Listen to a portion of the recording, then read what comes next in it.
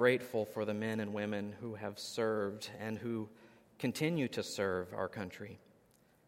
They show us what it means to sacrifice, what it means to live for something greater than ourselves, and what it means to serve. We lift them up to you in prayer, and we ask for your divine care and protection for them. And now, Lord, may your Spirit be among each of us now as we look to your word for truth and understanding. May our hearts be softened and made ready and willing to be taught and to be changed by you. Give us a greater desire to live our lives according to your grace and truth. Amen. Well, this morning I'm going to attempt to weave a number of things together, and the sermon's going to walk through a couple different passages in the Bible, but the central focus will be on an important and reoccurring theme in the Bible, and that is covenant renewal. So I'm telling you what the sermon's about there, covenant renewal. So if you leave today and someone asks you what it is, if you can say covenant renewal, you kind of landed on it. But then if they ask you, well, what does that mean? Then you might have to listen a little more. But at least you got the first part, right? So covenant renewal. So what is it? What is covenant renewal? Well, first, let's start with the word covenant. What is a covenant? Well, covenant is a promise. It's a binding contract between two parties, and it comes with stipulations and consequences, both, good consequences, we might call them blessings, and also bad consequences for breaking the covenant. But before I go any further, here's an important note. God is never obligated to enter into a covenant with us. He is never obligated to do so. God is the creator of all, King of kings, Lord of lords, the Alpha, the Omega, the Almighty, the all-powerful, the transcendent.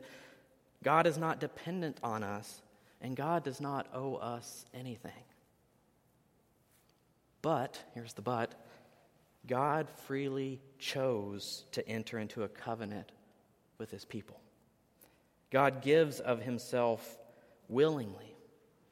And he enters into a relationship with us, and he binds himself to us through this concept of covenant. And so if covenants are binding contracts, meaning, both parties are subject to upholding the terms of the contract, if we think about this in relation to God, well, God is faithful. God will always and has always been true to his side of the covenant. There's no promise that has been left undone by God. It's us humans that are the problem, right? And we especially see this clearly throughout the Old Testament. If you read the Old Testament and you're like, man, some of those guys are terrible. They can't keep a promise for a week.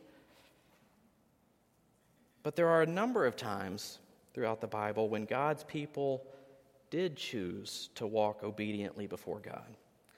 And during these times, we see the people of God renewing their commitment to the covenant. They had a covenant renewal. And author, teacher, pastor, he's kind of a lot of things. He passed away a few years, but R.C. Sproul, he said this of these episodes of renewal that we see in the Bible. He said, at the heart of these episodes was a rediscovery and reawakening of the people's commitment to the terms of their contractual relationship with God. It was a return to the covenant. It was a return to the original promises that the people had sworn and the sacred vows that were taken in the presence of a holy God. And it was a return to a commitment to obedience. You see, these times of rediscovery and reawakening led to a return of the people to a right relationship with God. The people experienced this kind of personal revival in their hearts, a renewing of their minds, and they turned from their wickedness and they chose the greatest good, which was to set their affection and their hope on God and to walk obediently before God. Well, in light of Veterans Day, I thought it would be nice to turn our attention to a passage involving one of the great military leaders of ancient Israel, and that's Joshua. If you want to know more about Joshua, you can look up basically his book, the book of Joshua. That's where you can find a lot of his stories. But his story doesn't really start there. His story begins before that, during Moses' life. See, Joshua had served as Moses' right-hand man, his protege. And at the end of the book of Deuteronomy, specifically chapter 31, Moses appoints Joshua as the next leader of God's people. Right before Moses dies, he sets Joshua as the next leader of the people. And it was Joshua's charge to lead the Israelites across the Jordan River and into the promised land. Why do we call it the promised land? Well, it's this idea of covenant, this promise that God made to his people, that if they continue to walk in obedience, that God would give them the land. And so Joshua did obey the Lord, and the Lord granted him success, just as God had promised, and they took possession of the land. But where I want to focus for a bit is on an episode that occurs at the very end of the book of Joshua. And this scene occurs after all of Joshua's military conquest. So he's done the battlefield. They've kind of been at peace for a while. And it picks up, I'm going to pick up in Joshua 23, verse 1. It says, "A long time afterward, when the Lord had given rest to Israel from all their enemies all around, and Joshua was old and well advanced in years, Joshua summoned all of Israel, their elders and heads, their judges and officers, and said to them, 'I am now old and well advanced in years, and you have seen all that the Lord your God has done to all these nations for your sake. For it is the Lord your God who has fought for you. I have allotted to you as an inheritance for your tribes those nations that remain, along with all the nations that I have already cut off, from the Jordan to the great sea in the west. The Lord your God will push them back before you and drive them out of your sight, and you shall possess their land as the Lord your God promised you. Therefore, be very steadfast and observe and do all that is written in the book of the law of Moses, turning aside from it neither to the right nor to the left, so that you may not be mixed with these nations left here among you, or make mention of the names of their gods, or swear by them, or serve them, or bow yourselves down to them. But hold fast to the Lord your God, as you have done this day.'" I'm going to skip to verse 11. "Be very careful, therefore, to love the Lord your God. For if you turn back and join the survivors of these nations left here among you, and intermarry with them so that you marry their women and they yours, know assuredly that the Lord your God will not continue to drive out these nations before you. But they shall be a snare and a trap for you, a scourge on your sides and thorns in your eyes until you perish from this good land that the Lord your God has given you."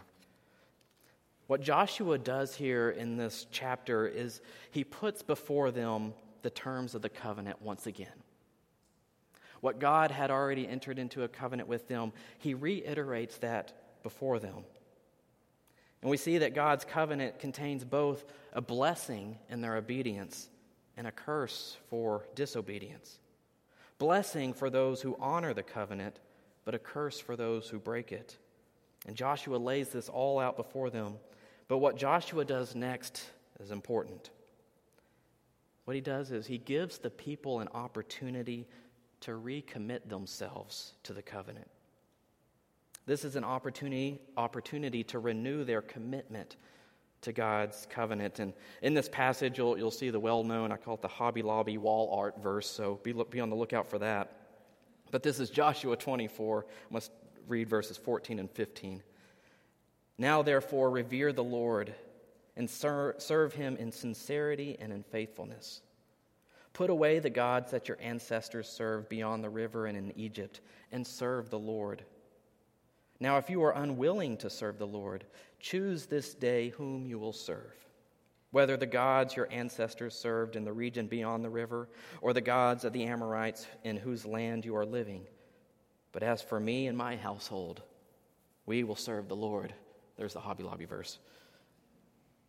It's a good verse, but yeah. But notice that if they are to commit to the covenant, they have to cleanse themselves of any other idol that they might be clinging to, or even tempted to cling to. You see, with God, there is no option to just partially serve God and partially serve something else. The choice was put before them to serve God alone or not. And this is how the people responded to Joshua. We will serve the Lord, for he is our God. And look again at what they say. They make a pledge to serve the Lord. Not just saying, yeah, I believe what God's saying. That's great. They're making a commitment to serve the Lord. Serving the Lord is a decision to live in willing obedience to God. It is conforming ourselves to God's will, and serving is something that requires all of us. I want to offer just one other R.C. Sproul quote, and it's related to Joshua's verse 14 here in Joshua, where it says, "Now therefore revere the Lord and serve him in sincerity and faithfulness." This is what Sproul says. That is the challenge of every covenant renewal. Serve the Lord. It is not just to be converted to the Lord. It is to serve the Lord. That is what real revival is, service to God. That's what authentic renewal brings. That's what reformation is all about. When people are not only converted, but they are mobilized and they are committed to worshiping God, that is, fearing the Lord, praising God, adoring him, and then serving him in their lives. See, Joshua and the Israelites renewed the covenant and committed themselves to serving the Lord. But as you might know, if you know anything about the Old Testament, over time the Israelites repeatedly break the covenant. They turn from God over and over again. I mean, go through the book of Judges. Go through all the kings of Israel. All the ups and downs. But there were a few episodes of reawakening and renewal, like we see in Joshua. And one other occurrence I want to mention is during the reign of a king named Josiah. And you may remember King Josiah from a sermon Harry gave just a couple weeks ago. And if you remember, Josiah was the king that assumed the throne when he was just 8 years old. And 18 years into his reign, so if I do my math right, that's 26 years old. There were some workers working in the temple, cleaning things up, doing some repairs, and they come across the book of the law. Sometimes it's called the book of Moses, the book of the covenant, and it had been lost. They'd completely disregarded it. They had completely abandoned the covenant of it, obeying it. And Josiah had it read to him, and in hearing it, it's as if his heart was immediately awakened to a whole new reality and a whole new way of life. He was all of a sudden distressed by the sin of the nation, and he humbled himself before the Lord. And listen closely to what Josiah does after this. After he hears the word of the Lord, after he repents before the Lord and humbles himself, it says that then the king directed that all the elders of Judah and Jerusalem should be gathered to him. And the king went up to the house of the Lord, and with him went all the people of Judah, all the inhabitants of Jerusalem, the priests, the prophets, and all the people, both small and great. He read in their hearing all the words of the book of the covenant. Notice he calls it the book of the covenant that had been found in the house of the Lord. The king stood by the pillar and made a covenant before the Lord to follow the Lord, keeping his commandments, his decrees, and his statutes with all his heart and with all his soul, to perform the words of this covenant that were written in this book. And all the people joined in the covenant. See here too, Josiah and the people renewed their covenant with God. They committed their hearts back to God, like Joshua and the people. They pledged to serve the Lord. And this was a time of great awakening and renewal. They also realized how distracted that they'd become, how meaningless were the things that they had been putting their trust in, and how they had allowed other things to take the place of God, both in their worship and in their personal lives. They once again turned their eyes toward God and recognized God's holiness once again. And so they destroyed all the idols. They destroyed all those meaningless artifacts that they had been worshiping. And there was a revival. Typically, at least in America, when we think of the word revival, that might, we might think of a revival tent or a revival weekend, and it's just about, converting people to Christ. But true revival is something much more than that. True revival is something for each and every one of us. It's for people who devote their life to serving God. Because revival is really meaningless without obedience. Well, in their renewed commitment to God, that led them to a renewed celebration of God. And I want to pick up in the story of Josiah at verse 21 and listen to what they did. After this point, after their hearts had been enlightened by God's word, after they had repented, after they had cast down their idols, after they had set their hearts on the Lord, this is what they do next. The king commanded all the people, "Keep the Passover to the Lord your God as prescribed in the book of the covenant." No such Passover had been kept since the days of the judges who judged Israel, even during all the days of the kings of Israel and of all the kings of Judah. But in the 18th year of King Josiah, this Passover was kept to the Lord in Jerusalem. Moreover, Josiah put away the mediums, wizards, teraphim, idols, and all the abominations that were seen in the land of Judah and in Jerusalem, so that he established the words of the law that were written in the book that the priest Hilkiah had found in the house of the Lord. Before him there was no king like him, who turned to the Lord with all his heart, with all his soul, and with all his might, according to all the law of Moses. Nor did any like him arise after him. Their hearts had been changed, their lives had been changed, and they were set free to celebrate and rejoice in the goodness of God. And they basically threw the biggest Passover feast that had ever been thrown. They were exuberant. They were set on fire. They had found a new way of life, and it restored to them the joy of salvation, the joy of a relationship with God. When we commit ourselves to the Lord, celebration follows. We can rejoice because we know that God is good. And we see covenant and renewal and celebration when the temple is rebuilt and the walls are rebuilt in Ezra and Nehemiah. But God is ever calling his people to enter into covenant relationship with him. And so we might ask, okay, what about us? Where do we kind of line up in all of this story, this narrative? Well, we know, because the Bible tells us that God has entered into a covenant relationship with us. And it's one that kind of has its origins in the book of Jeremiah, but I'm going to read from the New Testament book of Hebrews. And starting in chapter 8, verse 6, it says, "But Jesus has now obtained a more excellent ministry, and to that degree he is the mediator of a better covenant," this new covenant, "which has been enacted through better promises. For if that first covenant had been faultless, there had been no need to look for a second. God finds fault with them when he says, 'The days are surely coming, says the Lord, when I will establish a new covenant with the house of Israel and with the house of Judah, not like the covenant that I had made with their ancestors, on the day when I took them by the hand to lead them out of the land of Egypt, for they did not continue in my covenant. So I had no concern for them, says the Lord. This is the covenant I will make with the house of Israel after those days, says the Lord. I will put my law in their minds. I will write them on their hearts. I will be their God, and they shall be my people.